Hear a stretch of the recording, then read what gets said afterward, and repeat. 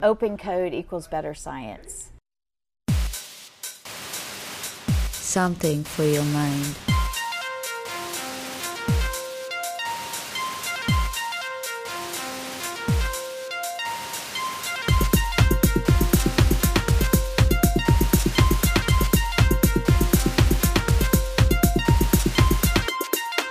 Welcome, this is episode 1 of Something for Your Mind, and I'm your host, François Dion.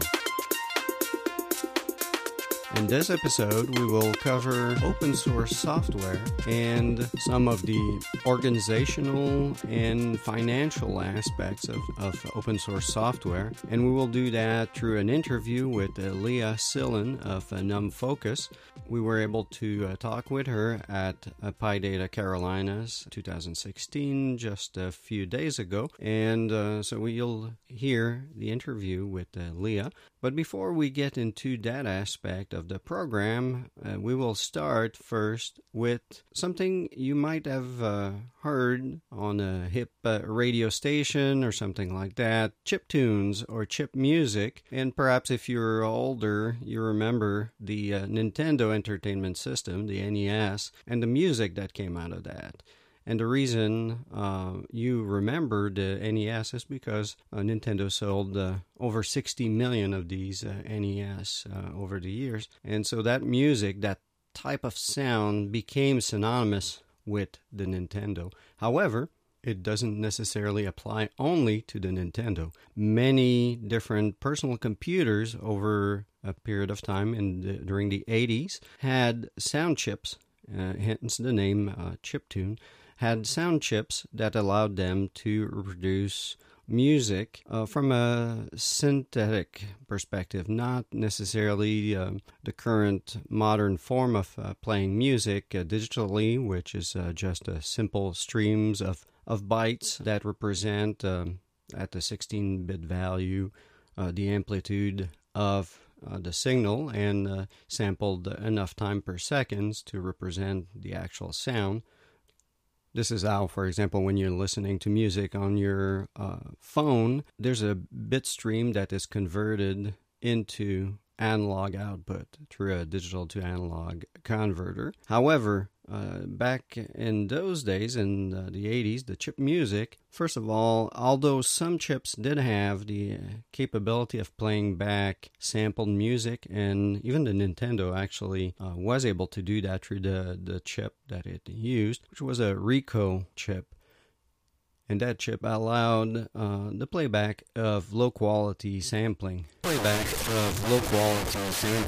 However, because it did take a lot of space on the cartridge, they would rely instead on using the synthesizer mode of the chip, so which had pulses and triangle sound waves,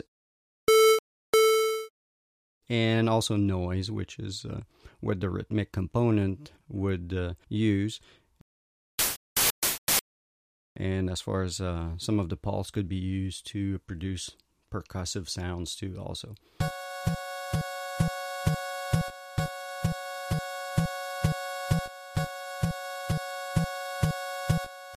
And so you could create basically a whole soundtrack with these chips.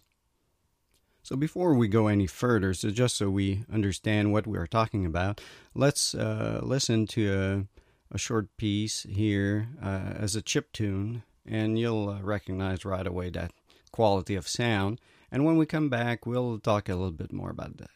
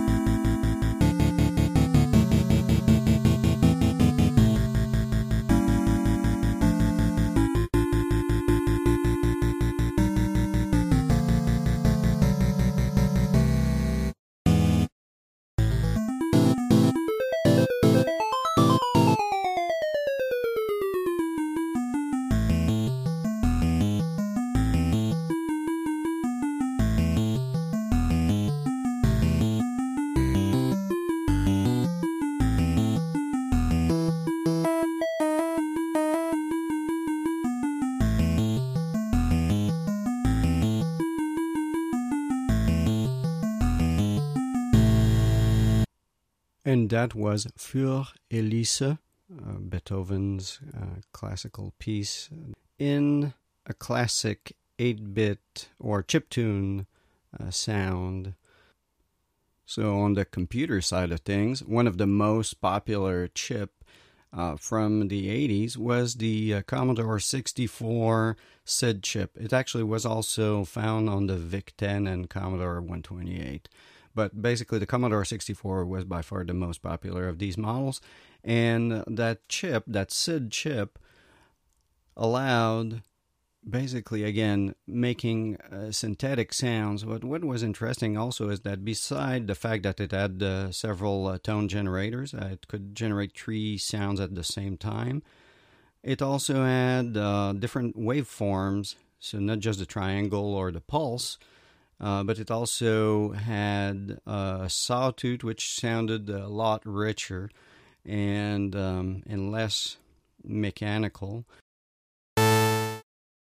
And also, of course, a white noise generator.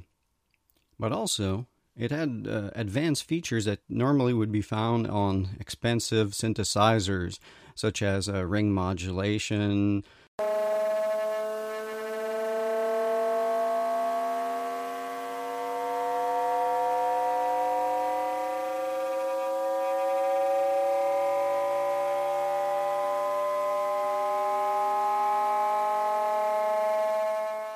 It had filters as a low-pass, band-pass, and high-pass filter. Again, all these features were normally found on very expensive synthesizers, but here, that little chip, the SID chip, was providing that capability to the Commodore 64.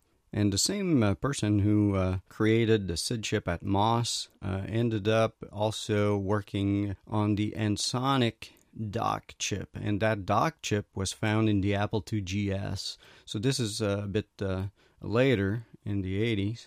And in the interim, in between those chips, we can find also 2 more chips that we do have to mention. One is the Atari Pokey, and the Pokey was not just for music. It actually was used for the keyboard, and it had high-resolution timers, even a serial port. But it had 4 8-bit channels, or it could also be used as 2 16-bit channels. Although, again, the term chip music is applied here, this was mostly used in PCM mode, or basically playing back samples. So it's this synthesizer versus sampler argument in the music world that's being brought here forth at the computer level in the 80s, where some computers have the capability of generating sounds through synthesizers, either subtractive or additive technology, and others are producing their sound through sample playback. And in the case of the other chip worth mentioning, it is the Paola. The Paola was a chip on the Amiga.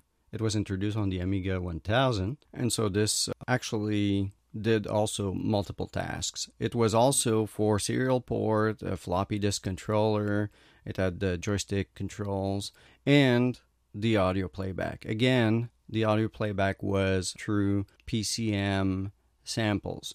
And so what it means is that in case of the Pokey and the Paola, on these 2 chips, the music was composed by doing multi-track or tracker music. And so in theory, it's a little different than what we would consider chip music, but nowadays, chip music represent all the lo-fi, 8-bit samples, or synthesizers-based music of the era. And of course, it is people compose new songs nowadays with this limited technology as a way to foster creativity. And so I'm bringing all of these points together to mention 2 things. One is that we might have a vision, but sometimes it might be limited by the technology that we have, or the capabilities that we have, or what we can afford, actually. And particularly, if I put my musician hat and composer hat on right now, that was one of the struggle initially, building up a studio. How do you afford all this equipment? What do you do to get to that point? And so the other thing is limitations or constraints to foster creativity, right? How does that help? I'm going to mention in Forbes magazine, there was a guest post that discussed architecture. So Frank Gehry, of course, the Guggenheim Museum in Spain, the Disney Concert Hall in LA, and he was asked what drove or what inspired his work, and he said that it was limitations and constraints. One would have thought the opposite, right? The less boundaries or the less limitations or constraints you have, the more you can do, right? I mean, it's like a whiteboard, except that anybody that has stood in front of a white page or a whiteboard know that this blank is actually kind of scary. And it prevents us, we start going in all directions instead of having any focus at all. And it becomes harder than to be creative at that point, actually. So we've played earlier a chip tune. That was a synthesizer-driven chip tune. This time around, we will play a piece that is called a mod file.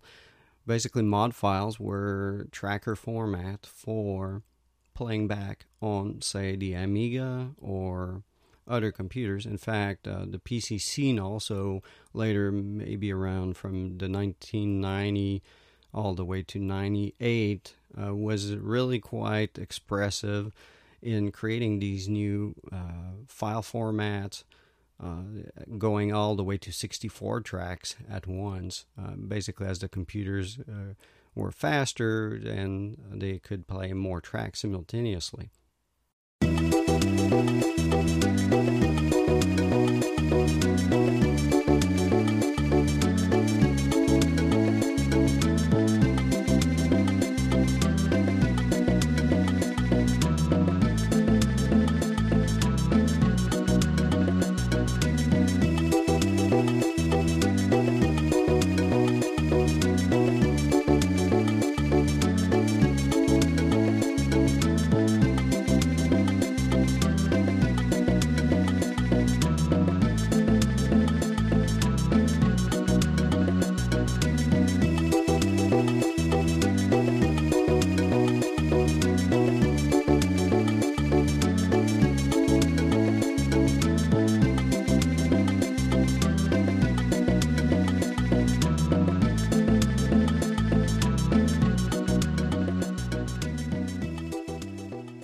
And this was Café Brasil by the author Jazz. And this was from the Modland archive. And now we will go into the second part of our episode 1 of Something for Your Mind. At this point, we will be talking about open source, but also the people that created the open source software. Specifically, how do we ensure that the software itself continues on, even though interest might wane from either the developer or from some of the contributors to the project? As I was attending PyData Carolinas and I listened to one keynote, I realized that this would be very interesting to mention, which is an organization called NumFocus. But just before we get into the interview with Leah Sillen of NumFocus, I wanted to mention something.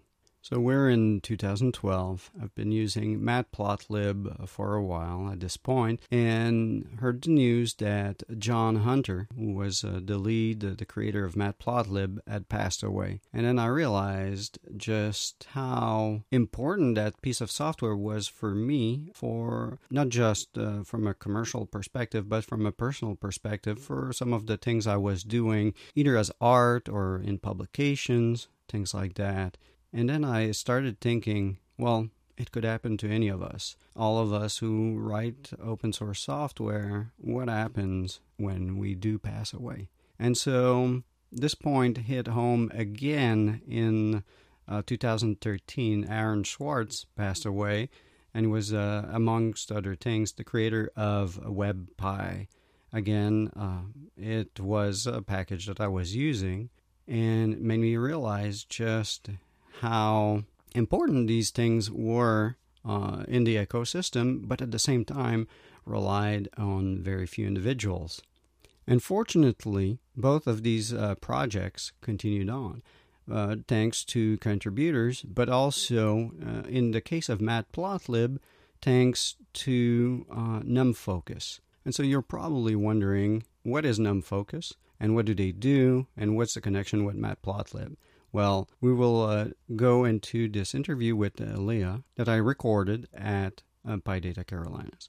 So you're listening to a special podcast directly from PyData Carolinas 2016. I'm Francois Dion, your host, and I am with Leah Sillen of NumFocus, and I've asked her to join me here to talk a little bit about NumFocus. But before we do that, I would like for her to introduce herself and her role at NumFocus.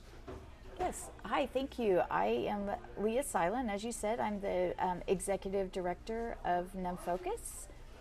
And our goal here at NumFocus, and as well as our mission, is to support open source scientific computing, both on the project side as well as helping to organize the community and provide the educational needs that would help be able to share knowledge between the community as well as with the projects and how to best use them.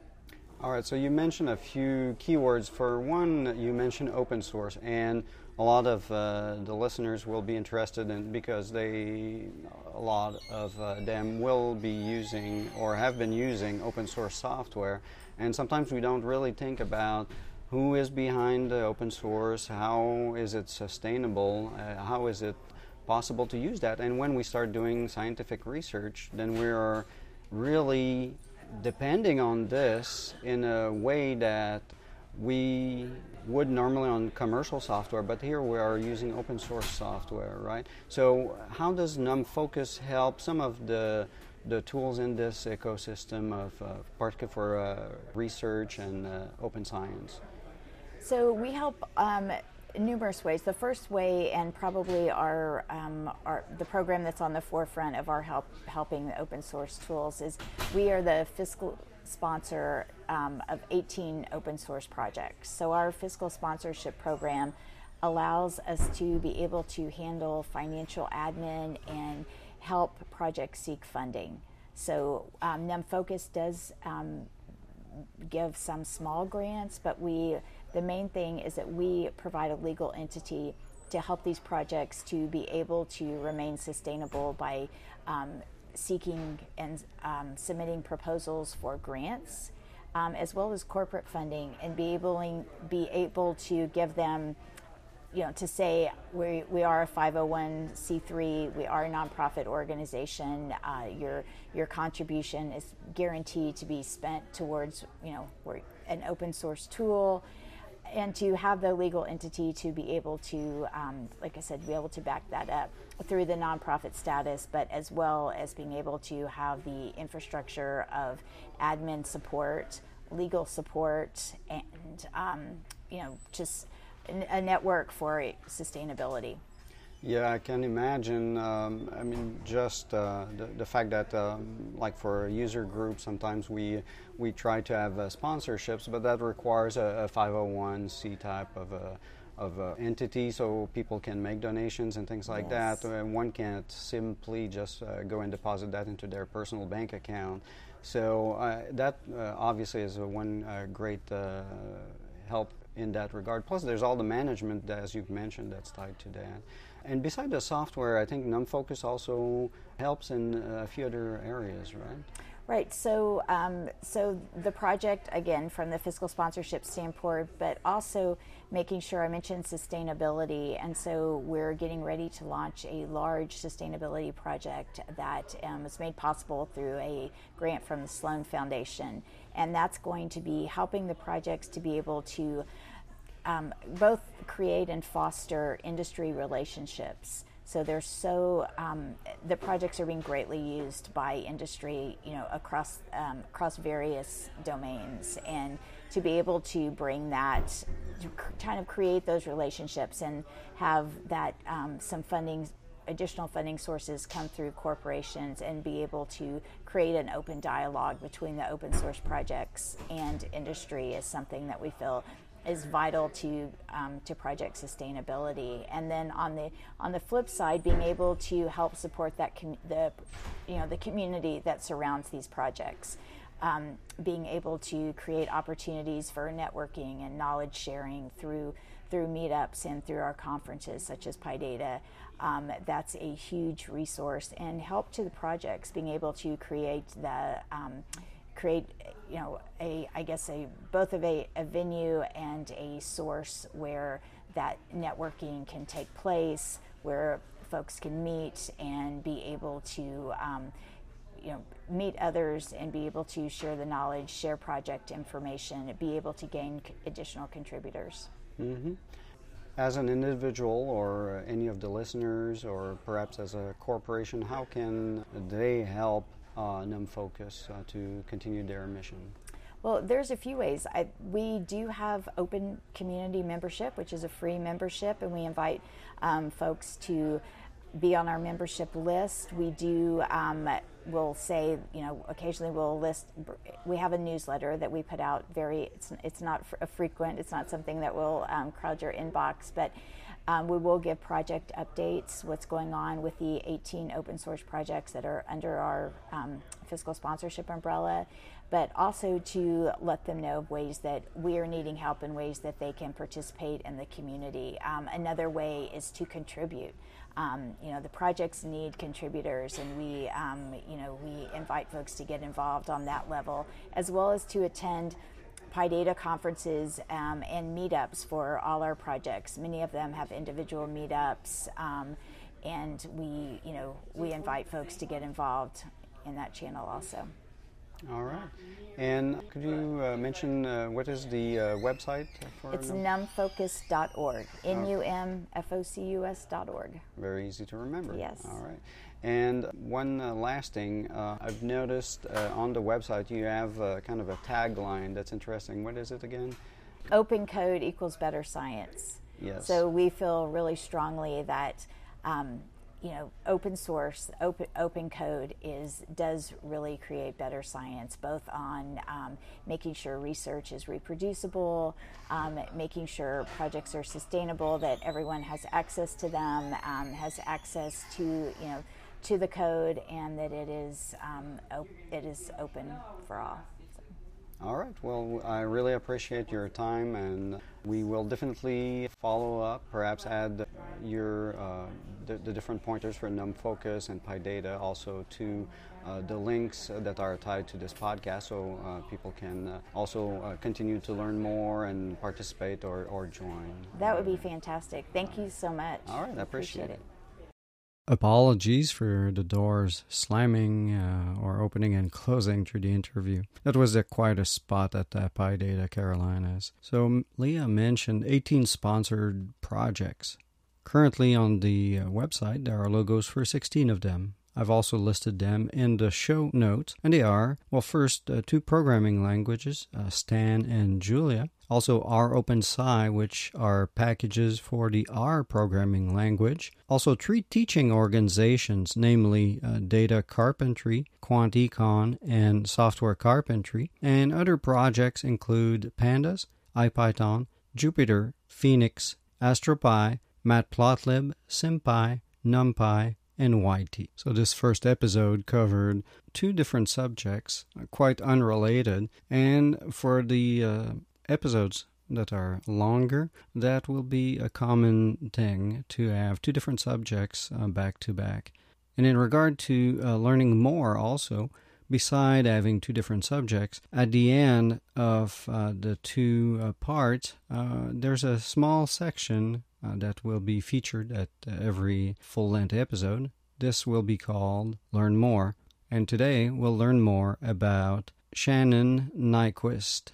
I mentioned earlier in the episode regarding digital audio and specifically how a bit stream was converted from a binary value or digital into analog through a digital to analog conversion. And I did mention 16-bit values and mention also a sampling rate, but I didn't get into any of the details.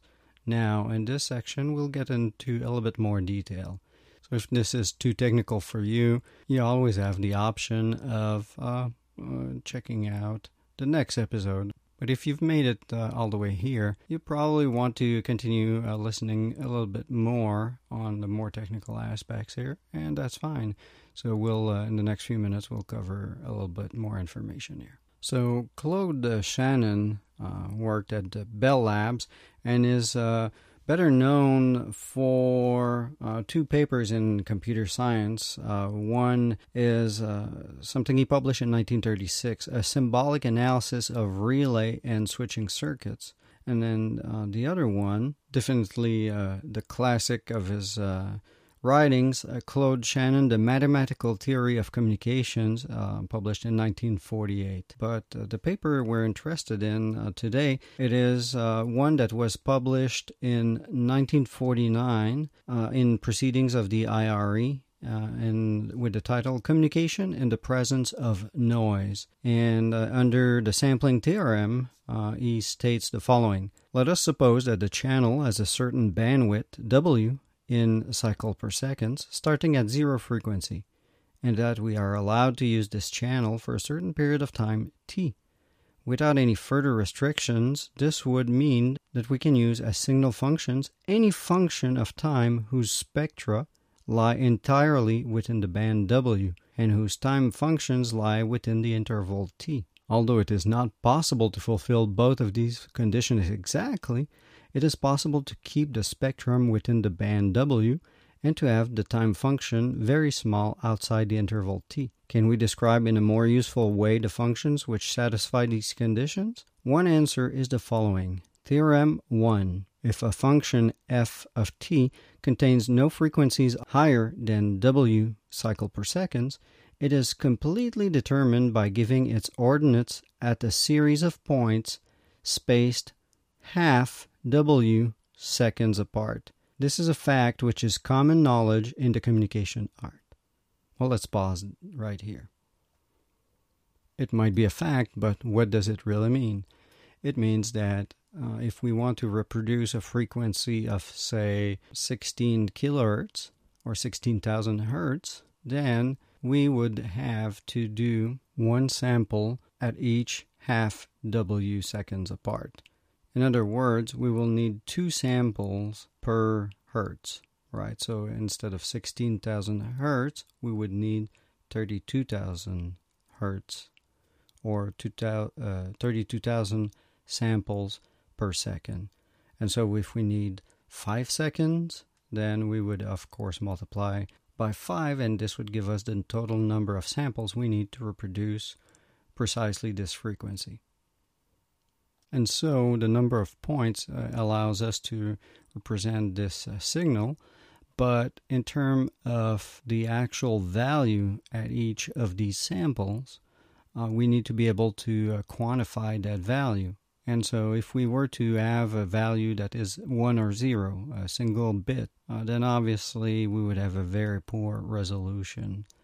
In reality, signals, music in particular, if we take classical music, can range from absolute silence to a very loud section, potentially 80 decibel or 70 decibel in difference between the quietest and loudest moment. So in order to reproduce 96 decibels, then we would need a lot more bits than just one. In fact, 16-bit was the target that digital systems started using. For example, the CD. That format is 16-bit and 44 kilohertz in sampling. Professional recorders that came out early on were using the same 16-bit, but frequency of sampling frequency of 48 kilohertz.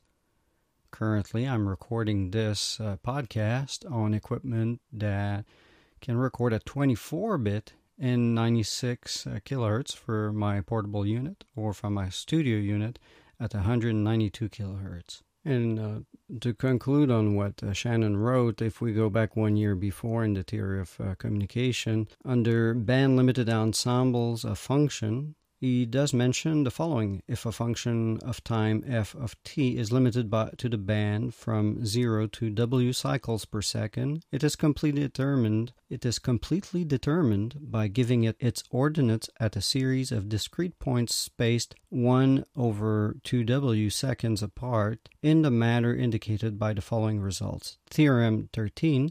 Let f of t contain no frequencies over w, then f of t equals, and I'll spare you the equation, but basically he's again presenting, but in a little more complicated way, the same theorem. So, but as we've introduced it as the Shannon-Nyquist theorem, obviously, or sometimes people refer to it as the Nyquist theorem, and it is because in the late 20s, Nyquist actually did make a mention of that concept, but it was really Claude Shannon who popularized it at Bell Labs in 1948 and 1949. So I hope you enjoyed our program, our episode 1 today, and we'll see you next time. Don't forget to tell your friends, coworkers about this Polymath podcast, Something for Your Mind, and to mention it on social media. If you are on Twitter, Facebook, LinkedIn, and other social media, do spread the message out about this podcast. Until next time, this is François Dion with Something for Your Mind. Something for Your Mind was recorded in the offices of Dion Research.